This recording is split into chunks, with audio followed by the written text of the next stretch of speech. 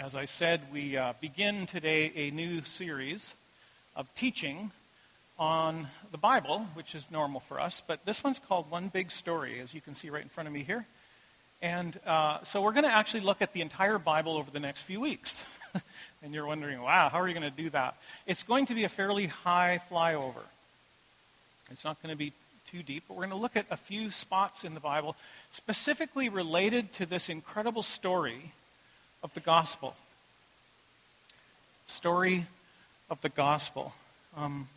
We believe that the entire Bible points to the person and work of Jesus. From the start to the finish, it's all about the work of Jesus, and that is the gospel. So maybe a few things of review. What is gospel? What does it even mean? Well, here are some thoughts. Gospel actually is a word that comes out of the original language in the Bible. It means good news, or good message, or even glad tidings. So gospel is good news. The good news that Jesus provided the possibility of renewed right relationship with God, Father, Son, and Holy Spirit. We just sang that. Praise the Father, praise the Son, and praise the Spirit. 3 in 1. Alleluia. Gospel is about that. The gospel is also the revelation of Jesus. So when we look in the New Testament, the first 4 books are Gospel of Matthew, Gospel of Mark, Gospel of Luke, Gospel of John. Why? Because they're the story of Jesus. They're the story of the revelation of Christ. In the Bible, the word gospel is found over 90 times in most translations, and some of the newer translations actually use the word good news. So when you see the word good news, probably that's where the word gospel would have been. 4 examples of gospel, good news, in the New Testament that might help us a little bit. First one is from Mark 1:1, where it says, the beginning of the good news is about Jesus, the Messiah, Son of God. So Mark starts his gospel by saying the gospel, the good news of Jesus. In Matthew 4:23, we read, Jesus went through Galilee teaching in their synagogues and proclaiming the good news, the gospel of the kingdom, and healing every disease, sickness among the people. And then in chapter 24 it says, and this is the gospel of the kingdom that will be preached in the whole world as a testimony to all nations. Good news. The kingdom has come. There are 2 comings of Jesus. One was at Incarnation. We celebrated that a few months ago.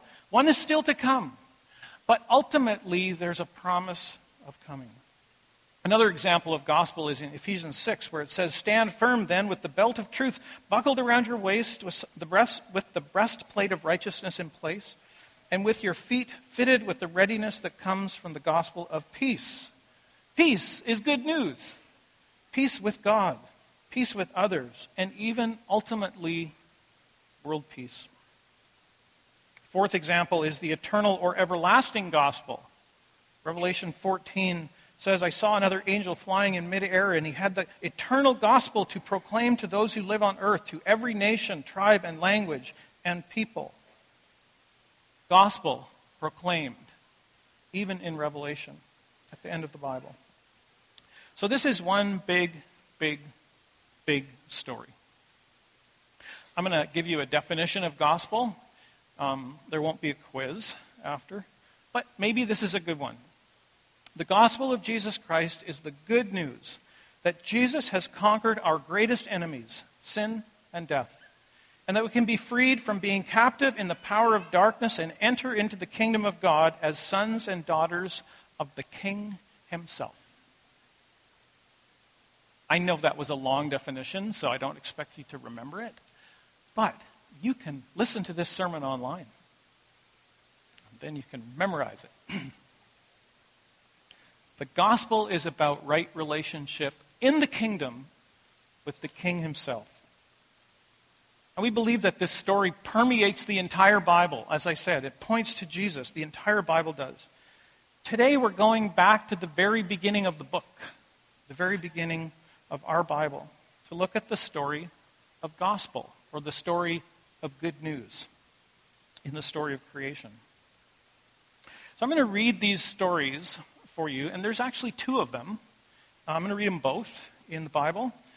It's long, so I'm going to be reading for a while, and I'm going to invite you to actually just listen.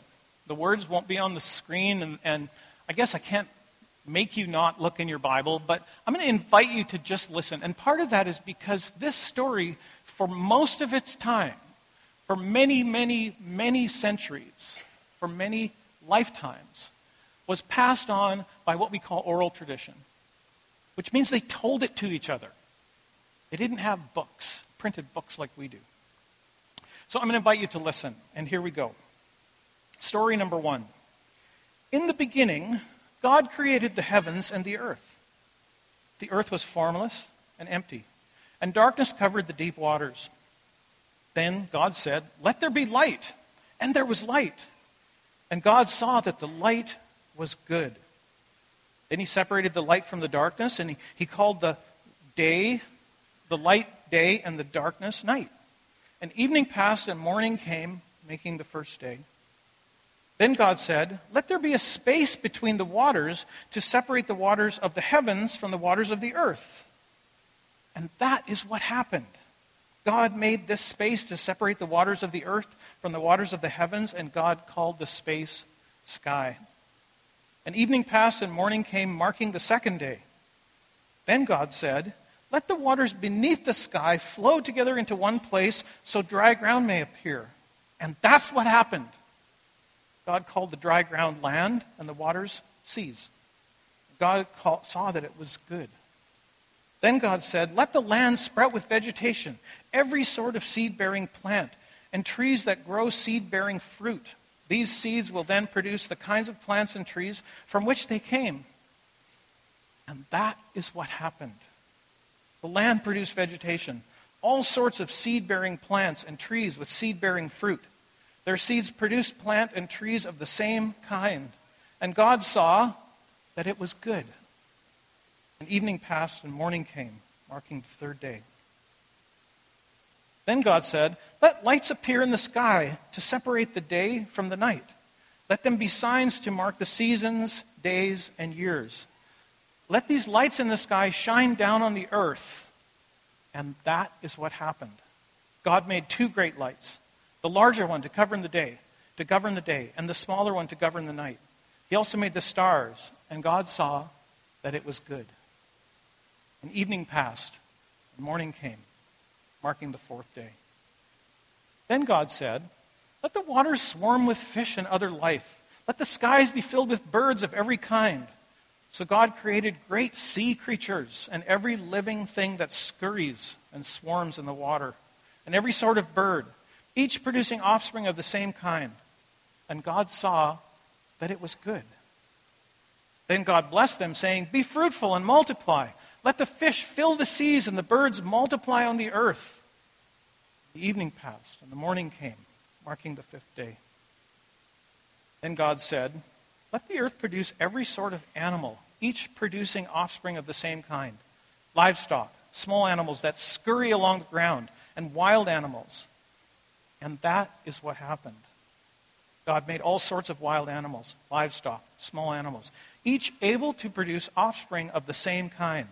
And God saw that it was good. Then God said, "Let us make human beings in our image, to be like us. They will reign over the fish in the sea, and the birds in the sky, and the livestock, all the wild animals on the earth, and the small animals that scurry along the ground."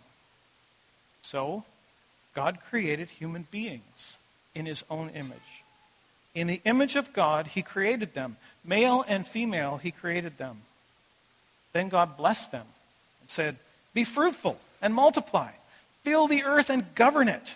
Reign over the fish of the sea and the birds of the sky and all the animals that scurry along the ground." Then God said, "Look, I've given you every seed-bearing plant throughout the earth and all the fruit trees for your food. And I have given every green plant as food for all the wild animals, the birds in the sky, and the small animals that scurry along the ground. Everything that has life." And that is what happened. Then God looked over all that he had made, and he saw that it was very good. And evening passed, and morning came, marking the 6th day. On On the seventh day, God had finished his work of creation, so he rested from all his work. And God blessed the seventh day and declared it holy, because it was the day when he rested from all of his work of creation. This is the account of the creation of the heavens and the earth. That's story number one. Story number two. When the Lord God made the earth and the heavens, neither the wild plants nor the grains were growing on the earth, for the Lord God had not yet sent rain to water the earth, and there were no people to cultivate the soil. Instead, springs came up from the ground and watered all the land. Then the Lord God formed the man from the dust of the ground. He breathed the breath of life into the man's nostrils, and the man became a living person. Then the Lord God planted a garden in Eden in the east, and there he placed the man he had made. The Lord God made all sorts of trees grow up from the ground, trees that were beautiful and trees that produced delicious fruit. And in the middle of the garden, he placed the tree of life and the tree of the knowledge of good and evil. A river flowed from the land of Eden, watering the garden and dividing into 4 branches. The Lord God placed the man in the Garden of Eden to tend and watch over it. But the Lord God warned him, "You may freely eat of the fruit of every tree in the garden, except the tree of knowledge of good and evil. If you eat its fruit, you are sure to die." Then the Lord God said, "It is not good for the man to be alone. I will make a helper for him, who is just right for him." So the Lord God caused the man to fall into a deep sleep. And while the man slept, the Lord God took out one of the man's ribs and closed up the opening. Then the Lord God made a woman from the rib, and he brought her to the man. "At last," the man exclaimed, "this one is bone from my bone and flesh from my flesh. She will be called woman, because she was taken from man." This explains why a man leaves his father and mother and is joined to his wife, and the two are united into one. Let's pause and pray again for a moment. Father, thank you for this amazing story, these 2 stories that can help us understand you. And as we understand you, I think they can help us understand ourselves and even understand the world where we live. And I pray that that would be what we see here this morning. First, we see you. And second, we see ways to understand our world that really are ways that are in line with how you understand us. And I pray this in Jesus' name. Amen. 2 creation stories. Now, I suspect there could be somebody in the room who'd say, "What? I didn't even know there was 2. But yeah, I read that right out of the Bible, Genesis 1 and 2. Interesting. The first story seems really meticulous, right? Like goes through detail, talks about days, talks about plants growing and bearing fruit and reproducing and all that kind of stuff. The second seems a little more earthy. The first story uses the name for God that is Elohim. Elohim is one of the names for God in the Bible, and it's often just translated God. But it could be actually translated plural. In case you wondered why that one section in the Genesis 1, it says, and God said, "Let us create man in our image." And you wondered, what is with the us? That's got to be a typo. No, actually, that's actually part of what that name of God could mean. And we've often taken that to be a reference to the Trinity. God, Father, Son, and Holy Spirit. The name of God, Elohim, also carries with it the idea of creativity. So that makes sense. God is creating, so they call him the creative God. It's interesting that he also says that he made man in his image, which suggests that maybe people also got that creativity that God had. The second story is almost exclusively uses a different name for God. And that name is I Am, or the Lord God. I don't know if you noticed that when I was reading. The first one just said God, and the second one, it always said the Lord God. That's because it's a different name for God. It's the I Am. So when Moses goes and sees the burning bush, and the voice speaks out of the bush. The voice says, I am. What's your name, God? I am. My name is I am. That's the most sacred name that the people of Israel had for God. In fact, it was so sacred that most of the time they wouldn't even say it out loud. It was so sacred and so special. That's the name for God that shows up in the second story almost exclusively. Jesus in John 8:58 says this, I tell you the truth, before Abraham was even born, I am. Now that's actually a connection to that name of God, the I am name, the Yahweh name of God, that Jesus claims as a clear claim to divinity. I think it's also a continuation of the creation story. When Jesus says, even before Abraham, I am, he's linking himself to that story. But it's the second one, not the first one. Sometimes the second story is called the Yahwistic story because of the name Yahweh, because of the focus on the I am God. Now, in most of my life, there has been a lot of attention given to the first creation story and not as much to the second one. And I'm not exactly sure why that is, but this morning I might focus a little more on the second one. We're going to look at both of them, but maybe a little more on the second one. Now, the other thing that's really important about this is things aren't always as they seem. So sometimes we read passages in the Bible and we read things and we think, oh, we know exactly what that is. But maybe it's not quite exactly how we would interpret it.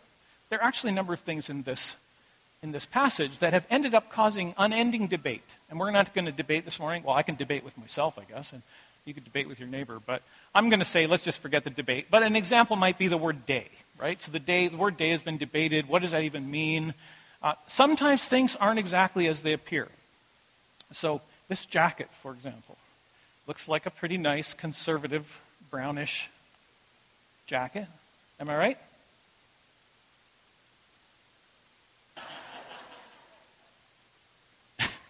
Ever been flashed in church before? I'm not saying anything for the recording for online about that, so too bad for you if you're listening online right now. Things are not always as they appear. And then back to this idea of oral tradition. Imagine this is a story that's been told from generation to generation, carefully, meticulously. And then Moses writes it down. And it becomes recorded. Still to be passed on, but now it's recorded. Isn't it interesting that of the 5 books Moses brought us, Genesis, Exodus, Leviticus, Numbers, Deuteronomy, those are the books of Moses, that the very first thing that's written about is creation? And you might say, yeah, that makes sense. Maybe there are some reasons for that. One of the ways we can understand reasons is to actually try to understand ancient times. And then it helps us understand what was Moses getting at there? Why was this such a big deal to begin the Torah, to begin the books of Moses with talking about cosmology, about how things happen? I'm going to bring out a few observations. We could be here for a year talking about this, not very much longer. Looks like about 12 minutes more. And I'm going to talk about an understanding of reality that was right for the time.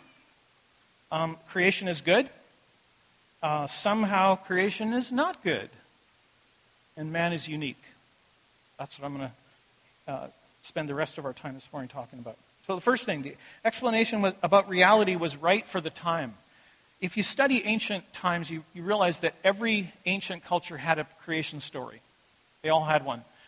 And most of them were actually kind of chaotic and crazy. So in most of the ancient world, the gods were unpredictable. There was usually many of them, and they would fight with each other and vie and kill each other sometimes. There's even a story where somebody kills one of the other gods, and then the result is the universe. Weird, strange stuff, and we have strange stories today about how things came to be, creation stories.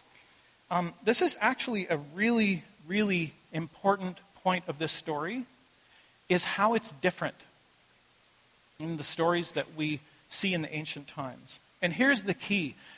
Genesis is about one God. Even when it says, let us create, it's still the monotheistic God of ancient Israel. One God. And that is in sharp contrast to any other creation story of the time. There's no fighting. It's not like the gods in Genesis have to fight with each other to create something. There's also incredible peace, both among God himself and between God and creation. So I think the most important messages about creation here is that God created the earth. It didn't just happen on its own. It's incredibly intentional. Did you notice that in the story?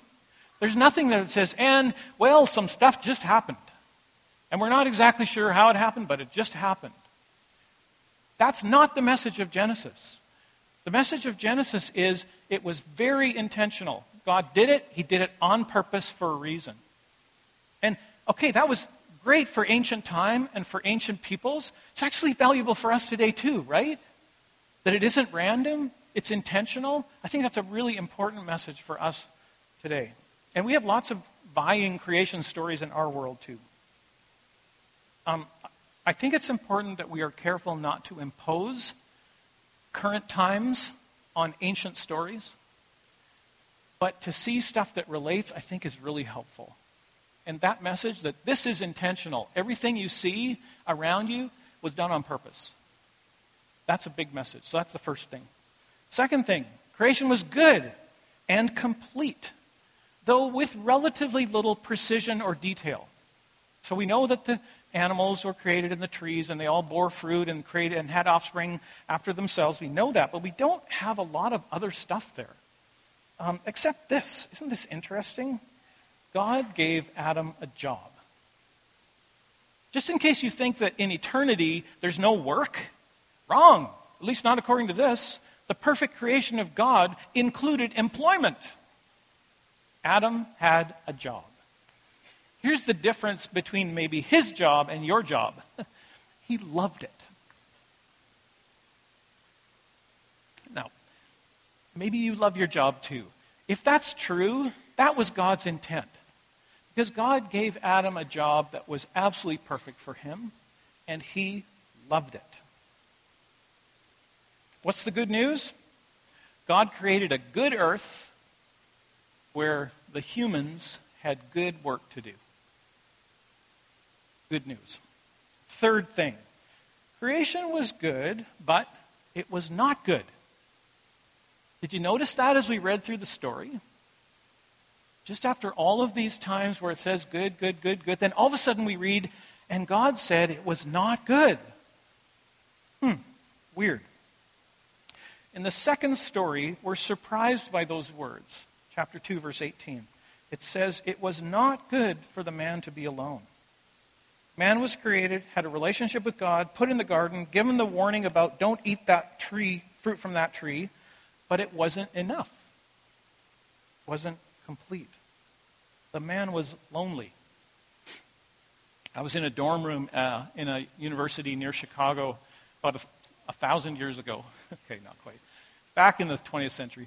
And there was a graffiti on the wall, and it said, a woman without a man is like a fish without a bicycle. And I remember being of college age thinking, that is so profound. I don't even know what that means. Okay, so we don't know exactly what would have happened if the woman would have been made first, because apparently women don't need men any more than fish need bicycles. But we do know, at least from this passage, that man needed woman. That was a really important part of creation.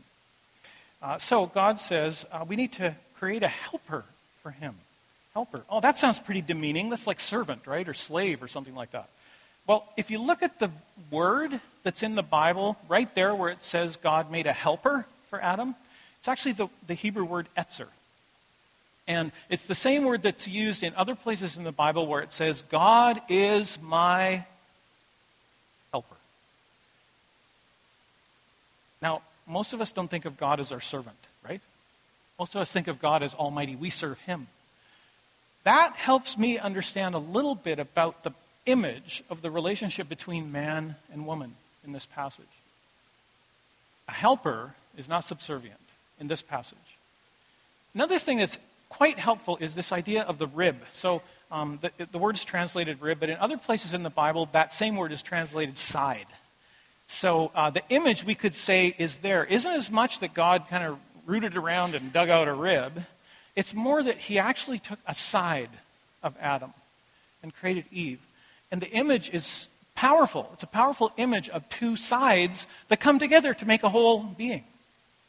That's the image of the creation story in Genesis.